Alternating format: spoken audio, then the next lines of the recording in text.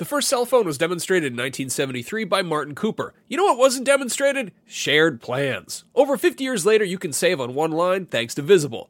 When you switch to Visible, the wireless company that makes wireless visible, you can get a one-line plan with unlimited 5G data powered by Verizon for just $25 a month, taxes and fees included. No hidden fees. No, really. You can look around for them. They're not there. Switch now at Visible.com. Save on wireless without the hassle. Switch to Visible today and save at Visible.com. Monthly rate on the Visible plan for data management practices and additional terms. Visit Visible.com. Hey there, it's Rachel Ballinger, and I am thrilled to invite you to Rachel Uncensored, my podcast where I get real with my friends and celebrity guests, where we talk about all sorts of topics. From personal stories to hot-button issues, we cover it all. New episodes drop every Wednesday, so make sure you tune in on Apple Podcasts, Spotify, or wherever you listen to podcasts. Trust me, you won't want to miss out on the fun and candid conversations we have here on Rachel Uncensored.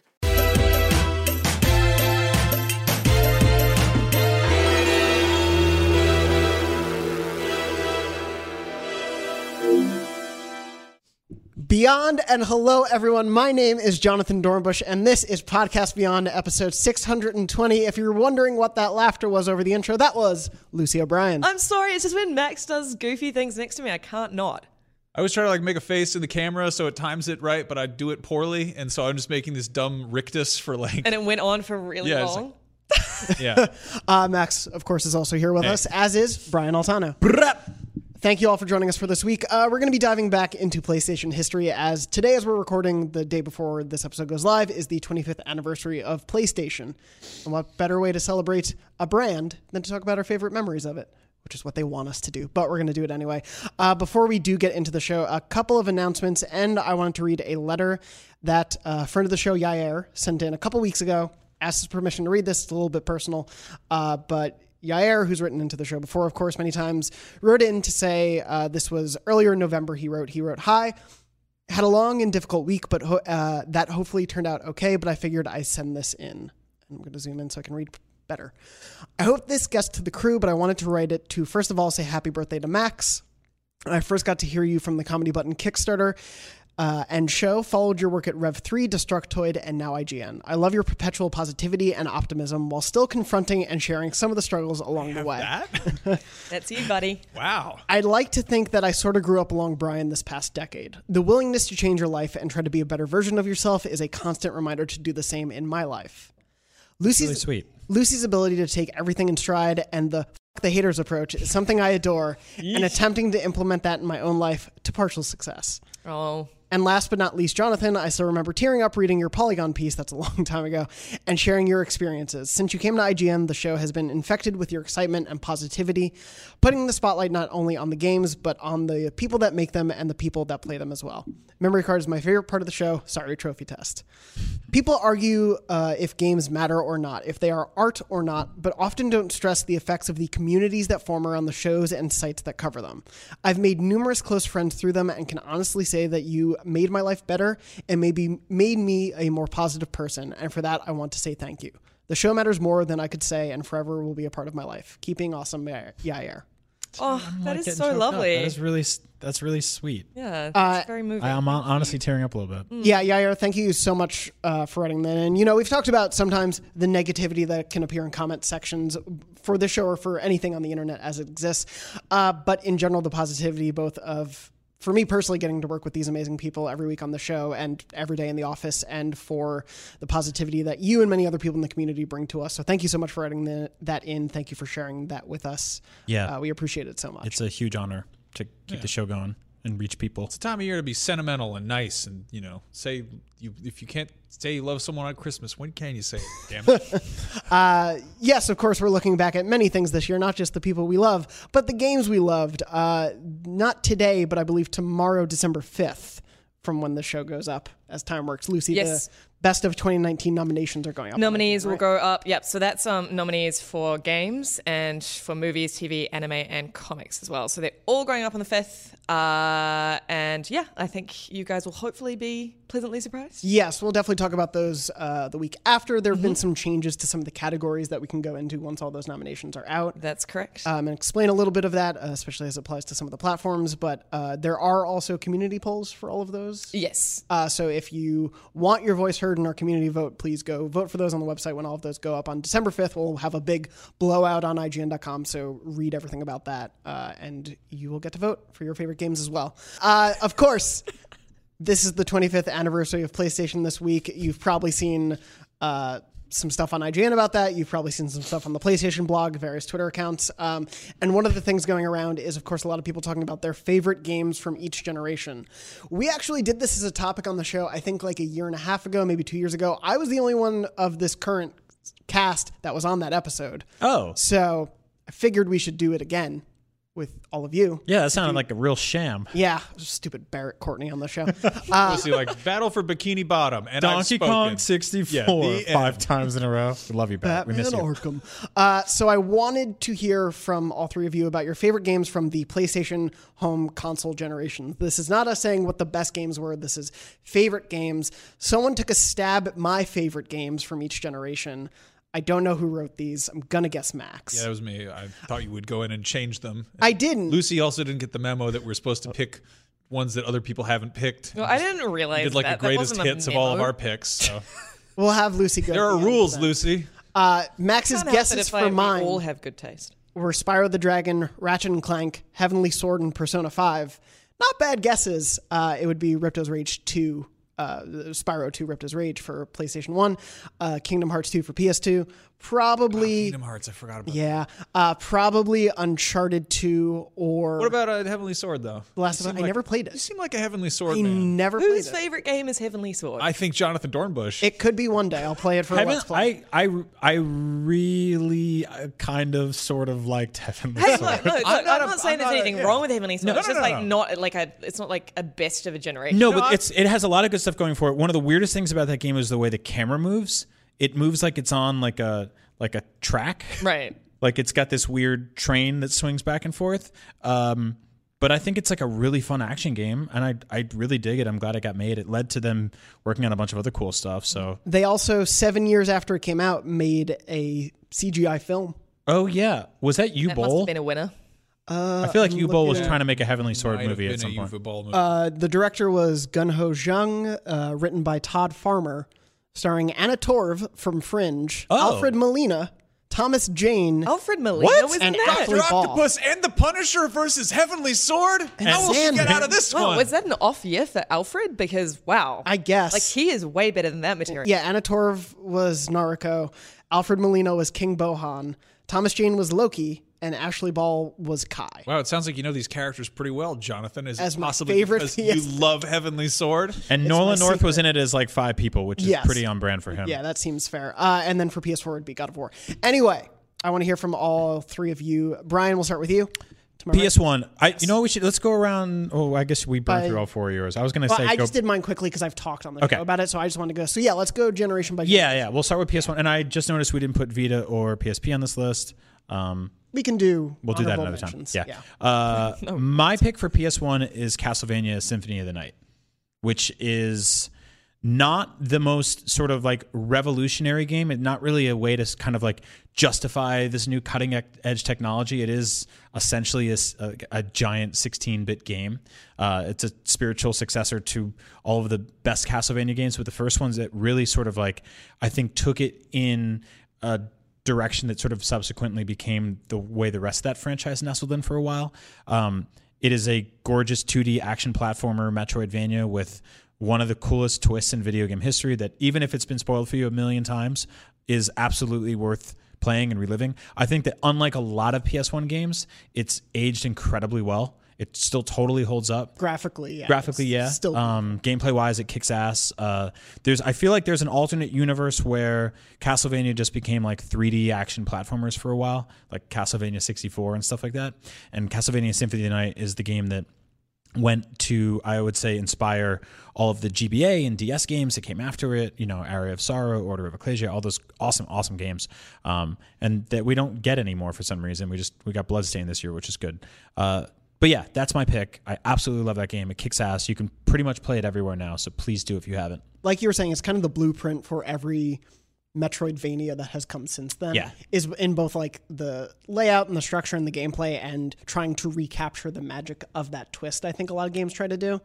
Not always the same success, but yeah, that game is such a landmark game. Yep. I think we always talk about the PlayStation 1 as being sort of the first PlayStation, but it was also in a lot of ways a successor to the Super Nintendo. Yeah. And I think that Symphony of the Night's a perfect example of like taking sort of, I mean, also a lot of the JRPGs that came over, Final Fantasy VII, for instance, being like, here's the logical progression of a lot of games that people really loved on this, previous generation. Yeah, which is really interesting because if you look at the way that sort of massive, almost infamous divorce between Nintendo and Sony spiraled out, is we got two timelines, and one was the N64, a console that had practically no 2D games because they were so like taboo at the time that everyone thought if I'm going to spend $80 on a console game, it better be 3D because 3D means good and 2D means bad. Even though up until that point we had decades of like history and architecture on how to build really good 2D games, we kind of shelved all that for this bold new medium of making everything a 3D platformer, which actually only resulted in 3 or 4 really good 3D platformers and 50 or 60 terrible ones. And on the PlayStation, they were like, no, we're still doing 2D stuff here. We're still going to do like JRPGs. We're still going to do action platformers and Metroidvanias. So yeah, I love that. I'm so happy that got to happen. There was a good blend of stuff on the PS1. I think there are a lot of games we all think of that kind of define the PS1 for us. Not all of them are on the PlayStation 1 Classic, unfortunately. But for a lot of different people, that console is defined by a lot of different types of games. Yeah. Both genre and look and feel and gameplay and everything. And speaking of a totally different game, Max. Metal Gear Solid. Yes. Metal Gear Solid. The first one, so good. Also, again, kind of the logical progression of games that existed on previous hardware. The first Metal Gear was on NES, which was like kind of a subpar port of an MSX game, which never saw the light of day stateside, and was the direct sequel to a game that never came stateside until it was packed onto a disc later on. But Yep. I mean, it's kind of cool to be like, hey, let's take a formula that worked pretty well in 2D and really just kind of let's make it cinematic. Let's make it tell a story. Let's give it a big Hollywood score. Let's add some pomp and some bombast here. And it was, I don't know. I remember that game blew me away when I first played it. Like it just completely, like it was like, oh, you're playing a movie, but in like a cool way. And I want to say that was like PlayStation's Mario 64 moment. Like That was the reason, I'm actually thinking back, that was the reason why I decided to buy a PlayStation over a Nintendo 64. Yep. Because I had to make the choice, because I was buying it myself. I'd saved up my little pennies, doing crappy bullshit jobs nonsense for my mum. New Zealand money. Nonsense New Zealand money for nonsense chores that my metal mother gave bird me. squares or whatever. And yeah, that was the reason, because I played it at a video game store, when they used to have like little demos, like demo kiosks, and I got so hooked on that first level, and I got so good at it that I was like, this is it, I have to get it. Yeah. I mean, that's like kind of the understated power of a disc-based medium was you could have demo discs. Mm-hmm. Like there were basically no demos on the N64. That was a pain in the ass to do. Those carts were like $80 each.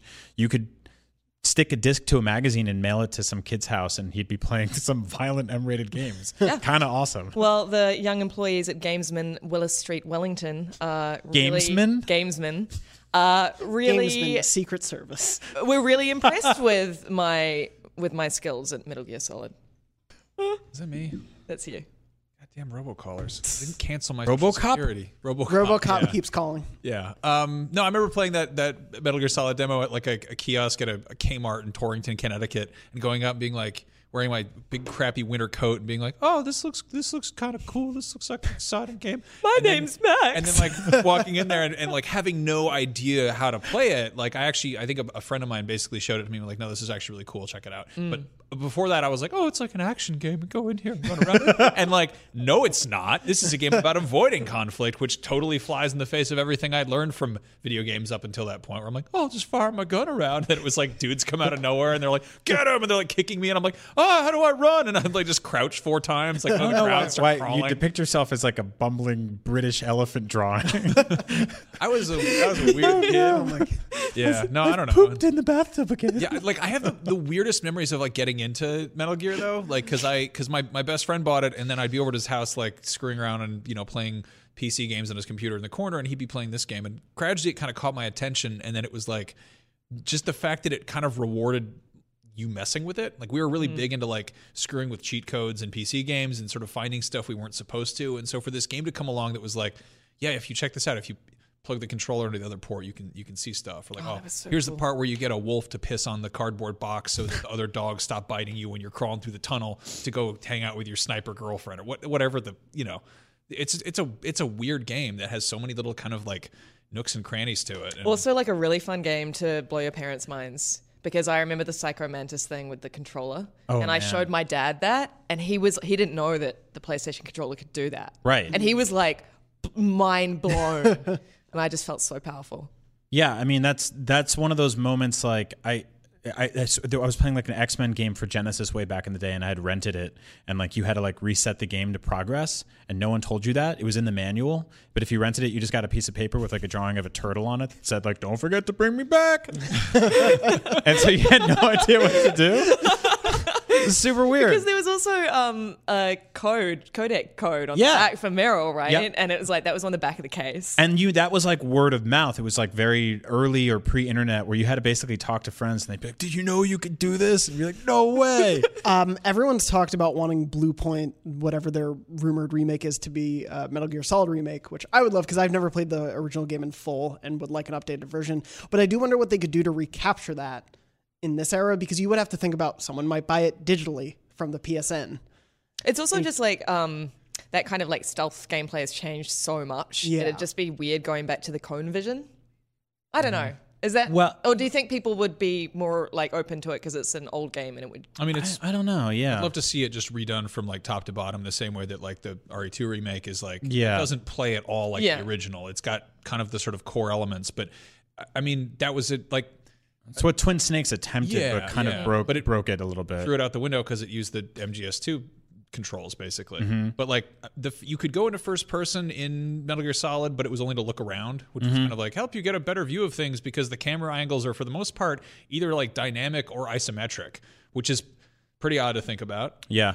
I don't know. It's such a strange game to go back to. I think that. And like verticality sort of plays a thing but not really, it's not, it's definitely 3D environments, but how you kind of approach them isn't really, you don't really engage with them that directly. Yeah. Like you crouch to go into tunnels and stuff. Yeah. Yeah. But, and accessibility wise in 2019, 2020, like remember the button mashing for saving Meryl? My God. That was hard. Yeah, that was I'm an intense. able-bodied person. Yeah. That was hard to do. Didn't Ocelot call you out if you used a turbo controller? Oh, really? Like Probably. He would be like, "Oh, you're cheating. You're using a bad controller. Shalashaska has descended." Or I don't remember. That's the next game. I feel like a remake could do something like read your trophies and judge you based on it. And Yeah. I mean, I would hope that they would just bury a bunch of strange stuff in there Yeah. to really Yeah. get that feeling of like discovery in there. That could be really fun. And Lucy, for you. No, I've changed mine. Oh, you've changed. Yeah, I Oh. don't want to be a sheep. Okay, so mine was originally Metal Gear Solid, but I got some crap for that. So I've changed, and in the last 5 minutes, I've changed my vote to Silent Hill. Ooh. Oh. That is a correct answer from Lucy O'Brien. Because I loved all the Resident Evil series, but Silent Hill was the first game that made me genuinely unnerved to the point where I sort of felt a bit nauseous, like in all the in all the ways that the best horror does, because I hadn't ever experienced horror like that. I don't think in any medium. It was a very kind of existential horror, and I just remember playing it and just being like, I'm going to have nightmares about this. Well, because I think it's like it's not in a really overly sophisticated setting. It's in a familiar territory. It is this, your town or something, and it's something that played so well into the system's hardware limitations. Yes, like that's yes, such a big part of it. Did so much with so little. I think one of the reasons when I eventually ended up watching Night of the Living Dead, when I started getting really into horror and going back into like horror history and stuff. And I remember there's this scene in Night of the Living Dead where they see the zombie for the first time, and he's just in broad daylight. Broad daylight, yeah. And it's in a graveyard, but he's just walking towards them, right? And there's something so much more frightening about that, and about sort of creatures just coming at you in an everyday setting that I hadn't really experienced before. Everything prior to that had been like things that go bump in the night, right? Yep. And so for me, Silent Hill was very much in that vein. Like it was just seeing a creature just come through the fog and just start like bashing on you. You know, it was so frightening. Mm-hmm. And then like I remember, you know, when everything would go into like deep Silent Hill, and then like you went through that hell, and there was that like just that feeling of dread all the way through it, where you just know that everything is just going to be way more aggressive, way more terrifying. All the environments are just like dripping with blood and gore, and it's just awful. And then there was actually this feeling of relief when you'd go back into the town the next time, and like there are just like regular kind of enemies walking around. Yep. You know, it just did such an amazing job of sort of tightening the screws as you played through it. And yeah, I just like, for me, that was it for I was hooked on horror games from then on in. I was going to say it totally makes sense why you love stuff like Evil Within, because that's absolutely has its roots buried in Silent Hill. Very much so, yeah. And Lucy, so we'll start with you for PS2 then. Yes. Because it plays off your new PS1. Well, it does. Pick. I mean, so Silent Hill 2 is Yeah. my PS2 pick, because I think that is the best Silent Hill. And again, it sort of took the bones of the original Silent Hill and just cranked it up. And to this day, I think it's probably the best horror game of all time. It's just I remember when I like was at university, I remember my friends and I decided to play all of the Silent Hills through. There was maybe it was just 2 and 3. There was like a PlayStation 2 like collection. Mm-hmm. And honestly, we were 20 years old. We were playing in the dark. We were ourselves. like it was just so, and Silent Hill 2, just, you know, there's that scene where he's like, do you want to jump down the hole? And it's just like, you know, it's just this black hole. Yeah, it's horrible. And it's just like, you have to do things like that regularly in that game. Is 2 the one with the alternate ending or the secret ending with the dog? Yeah. Okay, yeah. That's what I love about that game is it does a very Kojima thing where it's like, here's an incredibly serious setting and everything is like hyper specific and like in the right places, and then it's also like yeah, I mean, it's like it's very unnerving. But like the other, I mean, that's stupid. But the other thing that I really loved about Evil Within is not Evil Within, Silent Hill 2, is that it does. It's also very moving. Like, but all the Silent Hill stories in my mind have been actually incredibly moving. Mm-hmm. The first Silent Hill was the first and I think only game I've ever cried in. Really? Yeah, when you shut Lisa in the room. If you remember that. Mm-hmm. I was sobbing. I don't know why it really got to me. Like did when you play the Wii one? Oh, Shattered Memories? Yeah. No. Oh, I started it but didn't progress. Like that was very, very similar to 2 in that like it just took this like very simple setting of like a town and a school and stuff like that. And it's meant to be great. That Sam it was Harlow? really good. Isn't that the guy who made Yep. I think he was part of that, yeah. Yeah. Yeah, it's a really good game. Anyway, I just think that series is so just unbelievably fantastic, and I'm still, you know, one of the biggest. There was a moment when Silent Hills got cancelled, and I was just like, I don't even think I want to be in this business anymore. This is just too heartbreaking. I can't take it, because that would have just been so perfect in Kojima's hands. But I know he was like tweeting about wanting to make the scariest horror game of all time like a week or 2 ago. So, but then he was also tweeting about making Death Stranding 2. So there's once again we are provided 2 alternate timelines that could go either way, but I really hope he does horror. I'm totally all for a Death Stranding 2. I'd be interested in that, but like if it's going to take another 7 years for him to make whatever, and I'd prefer him to make the scariest game of all time. Thank you very much. Yeah, especially with what PT promised. Exactly. I wouldn't mind saying that. Max, your favorite PS2 game is also a follow-up. Metal Gear Solid 2: Sons of Liberty, which I know somebody's in the comments just angrily being like, Snake Eater's better, and I agree, but I think it is better. It's also not on PS2. Yeah, no, that was Snake Eater? I thought it was PS3. No, it was tail end. Really? Yeah.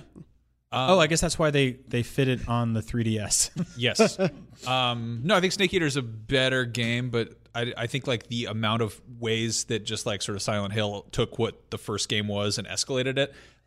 Metal Gear Solid 2 was the first modern Metal Gear game. It wasn't basically a 3D version of an MSX2 game. This was the amount of stuff, the amount of new mechanics that game brought to the table, which were all kind of refined and tweaked in Snake Eater, was mind-blowing. They were like, hey, check it out. Olga has armpit hair. You now can go into first person and shoot out lights. I don't know. Like there was stuff like, oh, look at the rain. Like the rain will, if you look straight up at the sky, the rain will pool on your TV screen. Yeah. Just the fact that was a mind-blowing effect at the time. I mean, if you watch I loved that. the reveal trailer for that game from E3, it's like incredible. They're like, hey, if you shoot the watermelon, it breaks in real-time physics. Like there's just like if you shoot, They mocapped Gallagher for that. yeah, they had him as a physics consultant for how watermelons shatter. But no, it's a totally bonkers game that sort of, again, speaking of Castlevania having crazy twists, I would say Metal Gear Solid 2 also had a pretty wild twist where it didn't have you playing as Snake for most of the game, which was kind of mind-boggling. Yeah, I mean, I think the game is like, the first Metal Gear Solid is like, kind of epitomizes of like, oh, hey, wait, here's some mature storytelling on a home video game console. And then Metal Gear Solid 2 was like, all right, let's up the ante a little bit. Let's get kind of deep and philosophical and political and talk about, I don't know, the effects of memes on politics. And whoops, here we are almost 20 years later. And it's like, oh, this is kind of, Pretty fresh. Yeah. prophetic, yeah. Brian, what about for you for PS2? This was a really tough one for me, but I ultimately settled on Shadow of the Colossus. I'm a huge Zelda fan. I'm a huge open world fan. I'm a huge fan of giant monsters and formidable creatures in video games.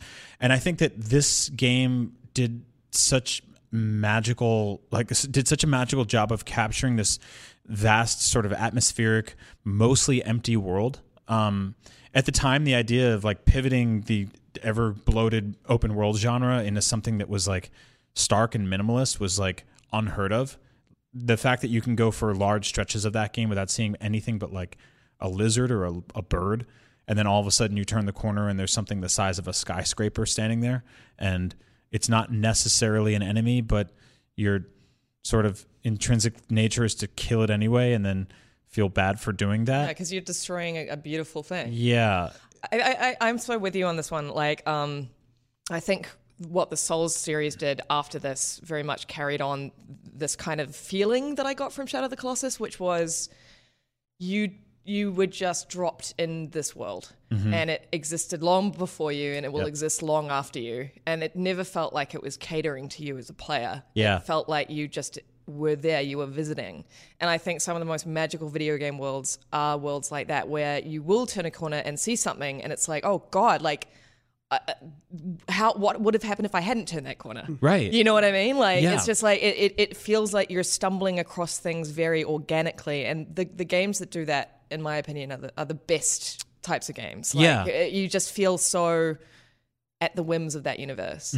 It was just sort of walking across this giant field. It's something we'd done in so many video games, and here it just felt like beautiful and sad. And the sort of melancholy haunted. of that game. That's exactly it. Perfect. Yeah. I've never finished it in either the original form or the remake, which is beautiful, but I think it is part of that, like, every time I would kill a Colossus, it would be like, oh, I don't want to do this. Like, I feel bad about this. And I want to eventually go and finish that journey. But yeah, it was amazing at capturing that spirit. Yeah, I mean, the sense of scale in climbing one of those things, like specifically on like weird hair on the back of its leg or something, and getting up to that top of its head and stabbing it and killing it while it writhed in pain and then ultimately collapsed and disappeared was like so fucking brutal and sad. And just, I'm so happy that game got made. It's so weird. It's such a strange game, but I'm really, really happy it got made. And I think it, like, honestly, it's like one of those things that sort of set Sony along that path of like,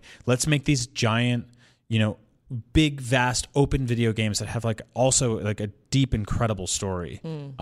That just feel incredibly cinematic, that justify why you bought a PlayStation, why you bought a television. You know, like it's just.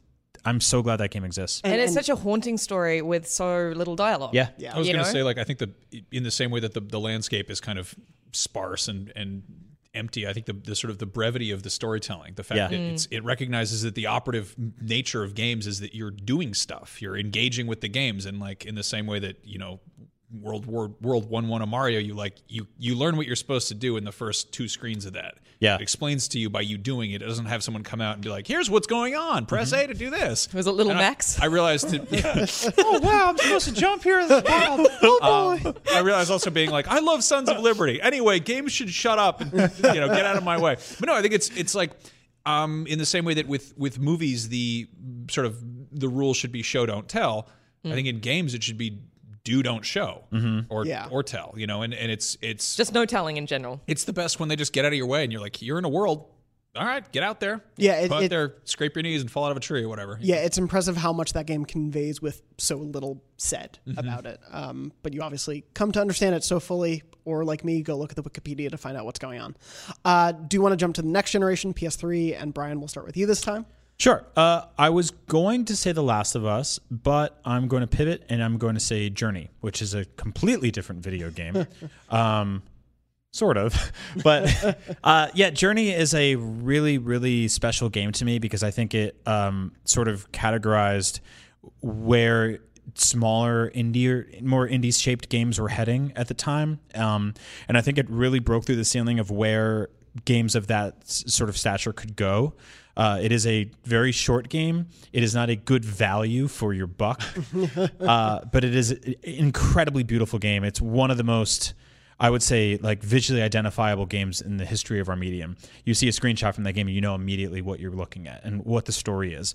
And it's something that can be completed in a few hours. It's completely lonely and sort of somber, but at the same time, it has a really interesting multiplayer system where other players will appear in your world for just a brief time and help you with something and then disappear. It's another one of those games where there's next to no dialogue. It's incredibly minimalist. It's show don't tell from the first second. Or there's the top of the mountain. Yeah, go. And it's the kind of game you can finish on a Saturday afternoon. It's filmic and it's really, really beautiful, and it really stuck with me. It's just a beautiful story of life and death. Yeah, it's an absolutely beautiful game, and I think there are a few games I remember playing through the ending of as specifically as the ending of that game. And for anyone who hasn't played it, I don't want to spoil that, but that final sequence, the way the music crescendos. Oh, it's amazing. Yeah, I remember telling my partner at the time, like, come and look at this. Yeah. It was so that put incredible. Me to tears. I was like sobbing during that. I had my now wife, then girlfriend, play it, and she's into games and stuff, and she was down for it. But I was like, oh, this is multiplayer, which I should have told her, because the second she realized that these like other people in this world like flapping around, being being like, oh, she's like, what are you doing? Get out of here! Leave me alone! And she's like screaming at the TV like a 14-year-old on Xbox. Yeah. I was I like, can just what's imagine wrong with you, doing you that. sick So woman? I'm trying to help you find scarves. Max, so what was your favorite PS3 game? Oh man, this was a tough one. Yeah, because you guys snatched up the good ones, but I'm gonna go hands down MotorStorm Pacific Rift. That's the one? No, I actually really like that game, but I'm not about to subject people to that being the best game. That is a game where I was like my heart sunk because I realized we're going to be talking about that for the next 5 minutes. Yeah, you're talk a big about MotorStorm Heavenly fan. Sword. Alfred Molina lent. There's always like one or two people who tweet at me and they're like, hell yeah, MotorStorm. And I'm like, that's right, we're out here, MotorStorm fans. Other British child drawings of an elephant. They love it when cars explode for going too fast. I too poop the bathtub. Babar, noted MotorStorm fan. No, I want to say I'm split between Heavy Rain and Uncharted 2. I think if you're gonna pick an Uncharted game, I think 2 is the sort of the crown jewel of that quintology at this point, I guess. 4.5 games. Don't forget Fight for Fortune, the card game. Whatever. Anyway, and Uncharted for Vita. Yeah. Uncarded. Golden Abyss. Persona 5, the Golden Abyss. Okay. PlayStation All Stars Battle Royale. I think 2 is like the prime example Love of the like story. Of like, here's the like here they introduced those mechanics in the first game, and it was like, okay, it's like Tomb Raider with a boy or whatever, and then they were like, okay, no, let's try that again, and they come back and they just come out hitting and basically kind of refine kind of really every step of that, and just it's such a wonderful, big, loud, dumb action movie of a game, and it's just I think all of those games do something. They do something well differently. Like they always kind of tweak it and stuff. But I feel like 2 is really when it was like the biggest. Like, ooh, yes, okay. I think that game joins the ranks of games like Assassin's Creed 2.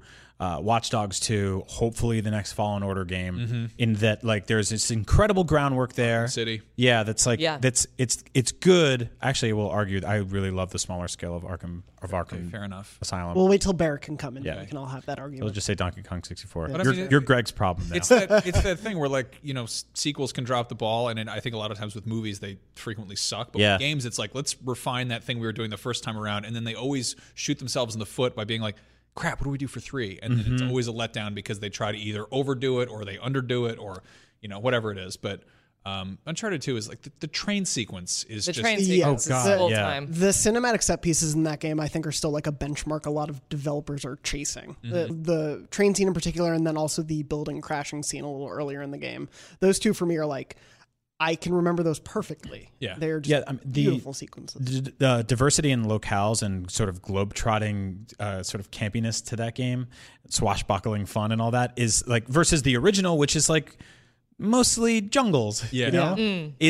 Was such an awesome decision for that franchise, and it's like it totally brought it back to its source material, which is pulpy comics and Indiana Jones, and like that dude doesn't stay put in those movies. Like this was a game about going to a bunch of different places. It also really started to kind of experiment the narrative around how this dude is maybe not necessarily the best person. Like Nathan Drake kind of just impedes on mating dance rituals and steals their stuff and then bounces, and like it's like, okay, yeah, that's not always the best thing, and like maybe there are some selfishness or selfish acts about him going in and making his entire life dedicated to this. With the franchise went on to explore further and further down the line. That is a goddamn magical game. Yeah, I love that game. But yeah, flip side of that, I think Heavy Rain is like in the same way that I think Heavy Rain has got its share of weird issues, and it's definitely like very strange. But that like was just randomly having French children. Yeah. Performances. Like I went and revisited it. I think I re-reviewed it for IGN. Yeah. I think David Cage put out a hit on you for that or something. He put out a hit on me before then. Actually, I think it was before then. Whatever. Anyway, Heavy Rain. Rattled some cages. Some of the sequences though in that game are.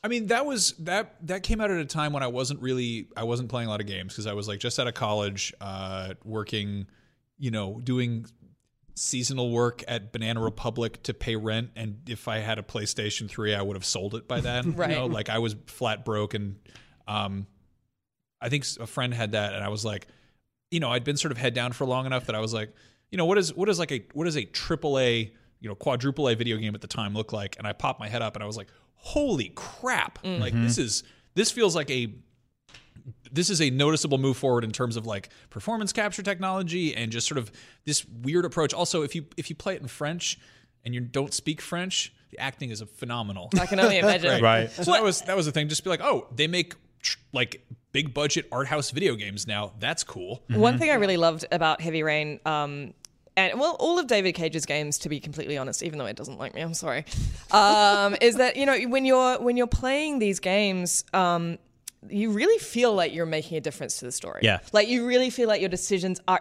actively changing the shape of the story around you, and I think that is so paramount in a story that is essentially an interactive drama. Yeah, I mean, some there are some interactive dramas out there that are great, like a lot of Telltale stuff.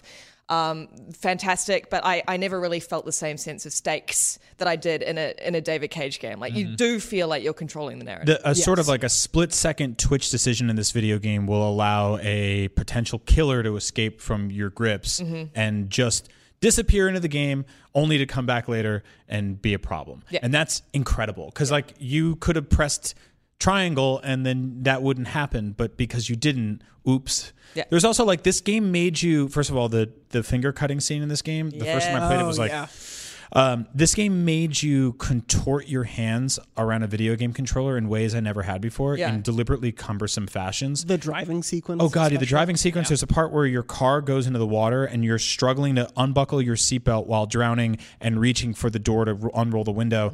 And it just makes you contort your hands around your controller in button configurations that you'd never done before because they're completely illogical. In the same way that like early survival horror tank controls are like inherently kind of clumsy, and I think that was just really a sign of the times, but it sort of had that same feeling of when you're watching a horror movie and you're like, no, don't go up the stairs, run away, get out of the house. And you're like, that's because your thumb screwed up. You're going the wrong direction, you dumbass. In this case, it was like, it's like you're gripping something. Yeah, I specifically remember like putting the controller on my knee to like push the stick with my leg and then have my hands. It was just to like get through one scene, like.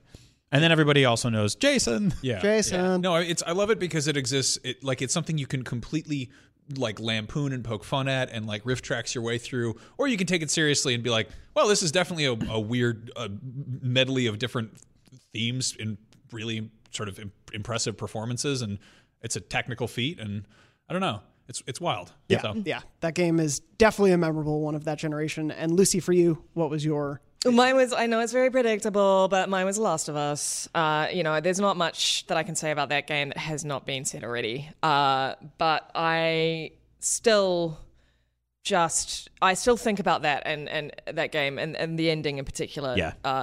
And I get chills. I think for me, I mean, there are so many reasons to love The Last of Us, but I still can't get over the ending.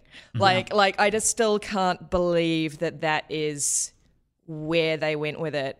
It was so brave and so nuanced, and you just don't really see storytelling like that in video games. And this was from Naughty Dog, who did make those kind of big, loud action adventures with very clear beginning, middle, and ends. You can sort of see where they that Wily Bandicoot and just that Wily Bandicoot. You can sort of see where they're gonna go. But with The Last of Us, I was shocked, and it was sort of afterwards. It was hard to explain to people why I was so shocked. Right. I think it was just because. It was like they pulled the rug out from under your feet, and like the way that they left Joel, and it made you reflect on your entire experience with that game, with that character, and think, what have I done? Like, what was I doing that whole time? And that is just such a powerful feeling for a game to evoke. And I just like I'm so excited for The Last of Us Part 2, but I'm also terrified because obviously that game just made so many brave choices, and I don't want them to back down. I don't think they're going to. I'm sort of, don't get me wrong, I'm sort of dreading The Last of Us Part 2, just in the sheer nature that like The Last of Us kicks your ass. Like it kind of is like it is a gut punch. It takes things that like, oh yeah, you're killing a zombie. That's the thing you do in a video game. You've done it a million times, and it's like, oh, let's make this a jarring, horrifying, just harrowing experience. And then, on top of that, there's also the human interactions. And now it's going to be like, oh, I guess we're going to be, I don't know, killing people with claw hammers. And I think if you played that game like a dumb action game and it didn't sort of resonate with you personally, like you kind of played it wrong.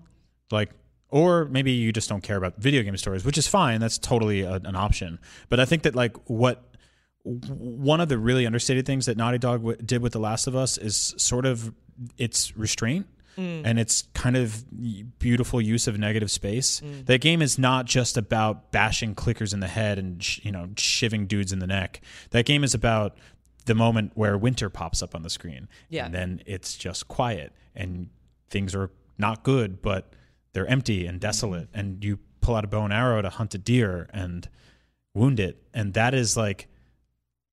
That's unlike anything else that anyone else is doing at the time. That doesn't just keep ramping up. Like, it stops to breathe. Yeah, and another thing that it does so well is that, thanks to brilliant performances and brilliant writing, is that you can feel the character's trauma.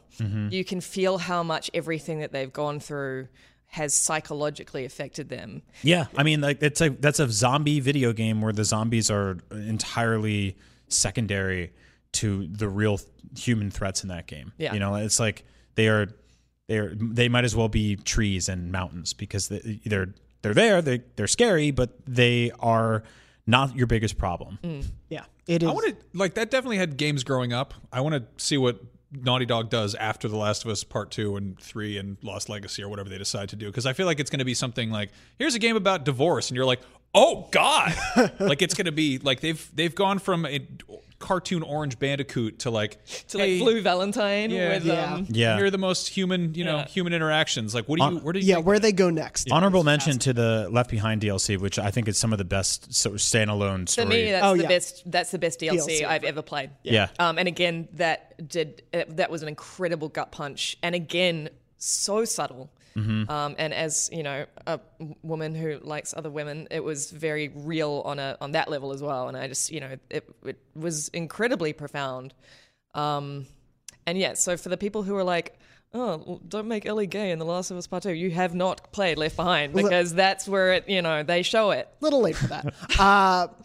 Yeah, very excited to see what The Last of Us Part 2 brings us. I have a feeling we'll be talking about that for quite a while next year. But before we get there, other PS4 games have, of course, come out. The generation's not over. But from what has been released so far, Lucy, we'll start with you. What is your favorite PS4 game? Bloodborne. I got in first. That's okay. Da-da-da-da. I stole one from you, right? No? I think I just stole from everyone else. Okay. But we all of us love Bloodborne. Apart from Dorno. Have you played it? I've played the first hour or two and couldn't beat it. Right. Put it down. Okay. I'll go back to it eventually, but you just have to play that 40 times and you'll perfect. get there. There's a saying, it's the problem it takes 40 tries, but you'll enjoy it in the end. It gets good after the first 30 hours. I had my friend Tristan, who works in the Australian office, has a disgusting term for that, which I will tell you guys when the microphones are off. Oh, really? It's worse than the Crash Bandicoot thing you said earlier? Okay. Wow. So Bloodborne is my favorite, I would say my favorite game of all time. Still, in terms of just across everything. World building, enemy design. Fashion. It is pretty good. I mean, he's got a cool coat. He's got a great outfit. Yeah. Or she. Yeah. And it is and of course that sort of unforgiving combat that the Soul series is known for, but with the added twist that it was more of a sort of offensive game than a defensive game, which appealed to me a lot more. Same. I have enjoyed every Souls game I've played, but I really struggle with the constant defense and the very considered. In Bloodborne, you have to consider your moves as well. Of course you do, but there's always that chance you can get some of your health back, and it's always about going a step forward. It's a lot more visceral, right? It's a lot of rolling and slashing and putting fire on your stick and stabbing it into a skeleton's eye. And yeah, it like all Souls games, like all FromSoft games, it can be frustrating, but all the mistakes you make are yours to own. And I loved that about Bloodborne, and I've never experienced in my entire life playing a video game such euphoria as I felt when I finished that game. Oh God, yeah. I felt like I'd taken ecstasy. Yeah. I was high. Yeah, you will stand up in the middle of the night and scream in joy or agony, pain and suffering, and then you'll try it again, and then you'll keep going. I felt like I grew to be a better person. Yeah. Through that game. Yeah. It taught me a lot about myself. It taught me when we were having taught my girlfriend at the time a lot about myself. When we were having that whole debate as an industry about difficulty in video games, and there were a lot of people sort of being like, oh, this is a company this is a developer team that wants you to feel this, and a lot of other people were like, no, I should be able to beat it. You're all right. You should be able to beat it. Yeah. But if you do actually overcome and you do kick that thing's ass, there's nothing like it. There's nothing like it in video games. It's one of the best feelings in the world. And that's what they're trying to give to you. They're doing it. They're gatekeeping, and they're being mean about it. That's what they're trying to give to you. It's pleasure through pain. That's what it is. Yeah. And I hope someday to become a better person and finish this fine. You're doing it. You're chipping away. You're chipping away. I'm honestly at this point, it's like, will I beat that game before I have children? I don't know. Will I beat that game after I have children? Probably not. Probably not. Yeah. I must also say that it was a really amazing experience, as it is with any FromSoft game, to play just as the game came out and people were sort of making all their discoveries together. Yep. Like I found that playing with people around me, and it was a feeling of community that I had when I was playing that game. And everyone was like, I remember the first time someone was like, "Oh, you should go find the music box to help you kill Father Gascoigne."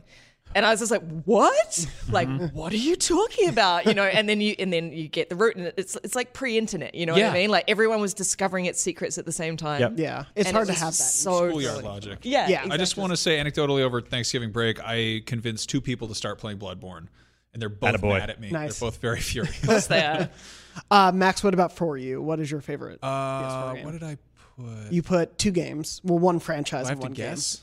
Oh, Yes. yeah. Wait. Hold on. Oh, yeah. No, so His favorite game. Amazing Spider-Man. There Or it is. Spider-Man. not Marvel's amazing. I thought it was an amazing Spider-Man. No, Spider-Man I think is I think God of War is a better game than Spider-Man, but I loved Spider-Man with all my heart. Like it was to take a character that like has been portrayed so many times and put it in, here's an open world New York City, go around and fight crooks. These are things we've done before, but to do that and stick the landing so hard, and then for the landing to be like on the ceiling, and then you're hanging off of there, and then you're dragging guys with webs and throwing them around. Like it was. You don't even have to land, actually. Yeah, you don't have. Yeah, for the landing. You don't. Yeah, Spider-Man. He does do that, but no, like that game is just. I feel like it is. It feels so like just confident and just like it. Just gets the job done so well. Like and kind of, and it's also it manages to be heartfelt and frightening in times and The it's got performances in Spider-Man. They're are great. like it's so got a good. tremendous range where Yeah. it's not entirely like a dark gloomy fart of an experience, and it's not entirely like a happy-go-lucky thing. It goes across the board, and like it's also I don't know. I've consumed I don't even know how many different iterations of Spider-Man over the years, and for it to come out and have some surprises and be like, oh wow, oh interesting, oh you've won me over with that. And I think it also has my favorite video game costume ever, which sucks because that's a video game where they keep adding more costumes, and I'm like, thanks guys, but I'm full. I'm the cartoon costume that I can wear in every cutscene, even the sad ones. Like characters, like bad things happen to them, and then cartoon Spider-Man's like, oh no. Well, it's funny wearing the Iron Spider costume, which is ostensibly made of iron, Yeah. metal, but it can just peel off like it's a regular glove. Is funny, but yeah, that original costume is so good. I also think it has the best, for me, it has the best, most heartfelt portrayal of Mary Jane and Peter Parker. Yeah. Yeah, Like the two of them are amazing. that has the most there was accurate so much chemistry between them in that game. that is the most accurate angry girlfriend texting in a video game. Yeah. Like Oh, to that be like, texting I'm scene is Spider-Man, I amazing. can just swing across the city, and it was just like, hey, why aren't you? And I was like, oh, I'm in trouble. And it was like, Yeah. like Yeah. I was like, oh, that's a weird impulsive reaction to be like, ah, shit, I'm in trouble. Yeah, Yuri Lowenthal and Laura Bailey are so good in that game. I can't wait to see more of them. I mean, like the locomotion in that game. It's the thing is like I think a lot of people forget that everyone talks about Spider-Man 2. It's an awesome video game, right? That was the one that totally nailed it. And then there was like what felt like 10 years or more where we just got games that were trying to do that all over again and totally missed the mark. And for these guys to come back and nail this game and just make it so, I remember like the first half hour, I was like, I don't know, man. I don't think they did it. And then it would start to click. And you would start to get more moves, and you'd start to speed up, and like I remember, you would do the same thing every kid does: is you climb to the top of the Empire State Building and you jump off. Yeah. And then you were like, Felt so good. got it. And I remember just like I'm getting all these phone calls and texts on my phone in the game, being like, "Oh, come over, fight the Rhino." I was like, "Nope, I got to get all the backpacks. Get all the backpacks. Everybody it was can the wait." first and only game I platinumed. It is Yeah. a really Yeah. fun platinum. Yeah. Yeah. Moving on from that one, Brian. Oh, do you have more? Oh yeah, I was going to say you're the gonna do the- entire Yakuza series. This is a bit of a cheat, but That's I'll allow it. okay. Well, only because they were like, we have a great new game. It's called Yakuza. It's available now for the PlayStation 2. And everyone's like, no. And then they were like, all right, well, 11 years later, hey, everybody, we're back. And then there are currently like 7 Yakuza games with one more to come. And then Judgment, which is a spinoff, all on PlayStation 4. Yeah, There's a lot of stuff going on there. I'm just going to... it's a great place to play that. Yeah. Good game. Turns out the PS4, good video game system. Yeah, a lot of Those good guys stuff know on what they're doing over there. Brian, what about you as we start to wrap up? Mine was Bloodborne, obviously, because that's in my like top 2 games of all time. It kicks so much the other ass. one? Animal Crossing. The Animal Crossing is probably top 4. No, I'm like Together at no, last. no, but it's just like I've 2 is a always specific thought number. that Bloodborne was your favorite game. Yeah, no, like mine. I But think I'm curious as to what, because I feel like we're quite in step with our taste. So I'm curious as to what your number 2 is. my top 3 are Link's Awakening and then a tie between Resident Evil 4 and Bloodborne. Or you can mix any of those 3 up on any given Because day. Resident Evil 4 before Bloodborne came along was my favorite game. It was Bloodborne before Bloodborne, basically. Yeah. God, those games are so good. So good. Mine's God of War when it's not Bloodborne. When it's not Bloodborne. Yeah, but God of War was, again, one of those games we've talked about to death. We spent all of last year and a lot of this year celebrating how much ass that game kicked and, how many hearts it kicked too. It was a very special game for me. It came at a very special time. It was a big nonsense fantasy game about like a kind of like an angry bald guy that connects with his child and mourns the loss of like a very powerful woman in his life. For me, that was my mom. For Kratos, it was his wife and, Atreus' mom. And I just like remember very early on in that game, starting it out and being like, okay, I'm going to just beeline through the story, see what this game's all about. And then I made a left and I was like, oh, there's a treasure chest. I wonder how he's going to open that. Oh, he punches it. Oh, he punches right. That's what if there's something glass inside? And then being like, I want to punch all the treasure chests. I want to do everything, which I wanted to do with Fallen Order also. But that was a game where it's like, oh, yeah, well, he can open it, but guess what's inside? Poncho. It's ponchos. It's a poncho. Yeah, which I still liked, but still. So God of War went from being a game that I was going to just be like, yeah, let's see what the story is, let's get through it, to being like, I want to explore every inch of this world. I want to check out every side story. I want to meet every character. The writing was so good. All of the characters you meet, like the 2 brothers that like have broken up and don't hang out anymore. It reminded me of like there's these 2 guys in Link to the Past that do the same thing, and like you bomb their bedroom and they're like, yeah, I guess I'll go talk to this guy now. They kind of recreated that in God of War. The relationship between Kratos and Atreus, how they sort of inherit each other's best and worst traits throughout the game, was something I did not expect to see coming. I would never ever thought in a million years, if you had told me during the pinnacle of the PS3 that I would play a God of War game on PS4 and burst into tears at the end, I never would have believed you. You don't like fantasy. Like I feel like that's a tough true. sell for I you like in gen- some Okay. fantasy. I like Zelda fantasy. I don't like Lord of the Rings. There's a lot of fantasy that you're like immediately kind of like, I don't know about that. You're Yeah, like, you don't, but like there's a difference between like elfin long flowing locks straddling a unicorn and and a punching dude with an axe. chest. Yeah, But there's exactly. a lot of fantasy. yeah. buried I mean, in I this think that game. speaks a lot to God of War and how much it wins people over. Like in the same way that like I went into Spider-Man being like, all right, I already love Spider-Man. What can you do to impress me? And walked away being like, that's great. I went into God of War being like, I do not like Kratos as a character. No, neither I didn't like Kratos as a character. He looks like for the lead last singer year. for Disturbed. He's angry all the time. I don't know how to feel about that. Whenever I He say He looks that like on he'd the be into podcast. like Yeah. he looks like he'd be into some really dodgy shit in 2018. He would have a Calvin peeing sticker on his truck. He'd have taken a selfie in his car with the sunglasses on. And but- his Tinder profile pic would be him holding a fish. Yeah, but Yeah. I don't know. They took this character that we all had these preconceived notions about, and they were like, "Hey, here's a weird redemption story. Here's like a incredibly well crafted, just like character study." But also like Brian, you were just saying, it was such great writing. I just like last year was so fantastic for just great dialogue in general. Like we had Red Dead 2 last year as well. And it's just like in terms of brilliant, clever, funny writing. Those 2 games were just Oh yeah. they were step in step. Like they were just so good. And that's kind of where, like, for me, that's the benchmark of fantastic video game writing right now. Yeah, it was a great year for that. And obviously, there have been a lot of great games across all these generations. Went a little bit longer than I expected. That was fun. But that was really fun. Please let us know. You wind us up to talk about 25 years Yeah, worth I know, of there's video a games, lot. and we go for a minute. What a shock. No, I love when that happens. We are a little crunched for time, so we're not going to do a normal news crunch this week. But I will briefly mention, yes, we have seen the PS5 dev kit photo. It looks like the dev kits that we saw before. You tweeted something funny. What was it? Yeah, a lot of people really missed that joke. That I kind of liked bummed me it a out. lot. No, it's a giant V covered in vents, and I was like, the V stands for vents, and a lot of people were like, the V actually stands for 5. Oh, no. And I was like, no. Why do I use this website? In addition to that, Persona 5 Royal got a release date for the West. It is coming March 31st, 2020. So just a few days after Doom Eternal and Animal Crossing New Horizons if you have a Switch. So not a quiet time of year that will be. Kojima talked a bit about a possible Death Stranding sequel. I think we don't have enough time to talk about that right now.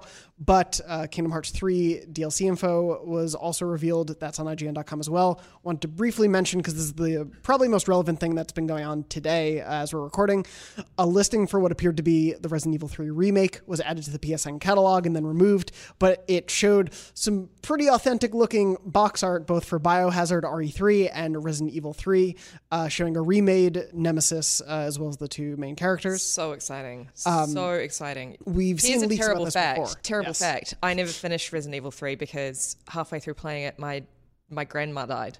And so I never finished it. And because it was just like a tumultuous time. Sure. And so now I'm going to finish it. You'll get to find out how it ends. It's like Resident Evil 3 and 6 are I think the only two sort of mainstay Resident Evil games. Well, that's probably all your grandmas, right?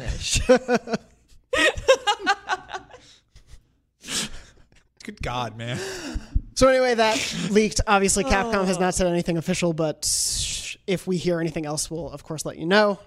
There's a big show also coming in December, so if there's going to be any announcements about stuff, the Game Awards is probably where things will happen.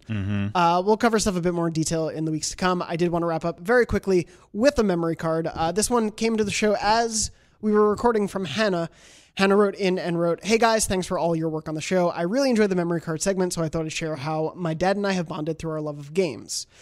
Ever since I was a little girl, my dad brought home games to play with me. He showed me how to make maps for Zork and solve puzzles with me in Myst. He encouraged my interest in computer graphics, and I later received my degree in graphic design and worked as a 3D modeler and character rigger for motion capture.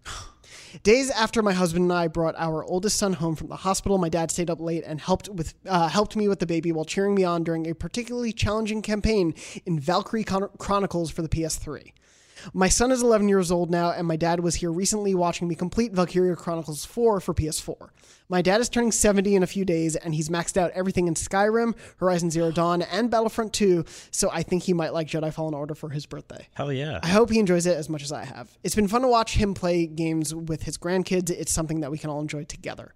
I'm so thankful that my dad encouraged me in something that's brought a lot of fun and joy to my life. Now it's time to pass that on to the next generation. Thanks for listening, Hannah." That is so amazing. Can you put Circle of Life song on right now? Sure, that shouldn't be a copyright issue. As a dad with a young baby, I cannot even begin to imagine playing through Valkyrie Chronicles like right when you get home from the hospital with a kid. You're on like 45 minutes of sleep a week, and you're like, yeah, let's get into this gigantic ass game. But Hannah, thank you so much for writing in. If you'd like to write in a memory card story where we read stories from listeners and viewers at home about your funny, weird, wacky, strange, whatever memories of your PlayStation life, write into beyond@IGN.com with the subject line memory card, and we'll read those every week on the show. If you also have questions you want us to read on the show, please write into beyond@IGN.com. We'll read those in the weeks to come. Thank you for everyone who dropped in questions at the Facebook group. We'll read those on another week's show since we're a little pressed for time. But that, I think, yes. What if we got people in the comments to go in and list their favorite games for each generation? That would be fun at home. Yeah. A great idea, Max. Yes, please do that either in the comments on IGN.com or on YouTube.com/IGNBeyond for this episode. We'll read some of those at the top of next week's show. But thank you for watching or for listening to the show Beyond episode 620. We're live every Wednesday at 3 p.m. Pacific at beyond.ign.com, youtube.com/IGNBeyond, and your favorite podcast services around the world. When we're not recording the show, of course, we are on IGN.com. Be sure to check out the best of nominees when those go up. Vote on those. Yell at us about what we got wrong or right. And we will also have, let me just double check that this is correct. So we will also have we will be announcing our Game of the Year winners because there are lots of categories. All the awards. On Tuesday, the 10th. The 10th. Yeah. Okay, awesome. So look forward to that as well. And of course, if you want to reach out to us, in addition to the show, we're also on Twitter. I am at JM Dornbush. Brian is at Agent Bizzle. Lucy is at Luce O'Brien. And Max is at Max Scoville. If you enjoyed MotorStorm Pacific Rift as much as I do, tweet at that man. Let me know. And if you like Heavenly Sword, I guess tweet at me. That's great. Anyway, thank you so much for listening or watching this episode. And as always, Beyond. Beyond. Happy birthday, PlayStation. You're old enough to rent a car. Drive it fast enough till it blows up. Do you have to be 25 for that? Yeah, 25. What? Drive it? What? To rent a car. To rent a car. Yeah.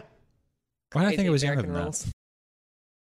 Hey there, it's Rachel Ballinger, and I am extremely excited to invite you to Rachel Uncensored. It's my podcast where I sit down and get real with my friends and celebrity guests, where we talk about all sorts of topics. And sometimes we might be under the influence when we do so. We cover things from personal stories to hot button issues. And it's the only place on the internet you can find an uncensored version of me. It's a side of me that you might not have seen before because it's not the most family or brand friendly. But don't worry, I'm still sort of slightly a decent human being. If you're intrigued, then make sure you check it out. New episodes drop every Wednesday. You can find it on Apple Podcasts, Spotify, or wherever you listen to podcasts. Trust me, you won't want to miss out on the fun and candid conversations we have here on Rachel Uncensored.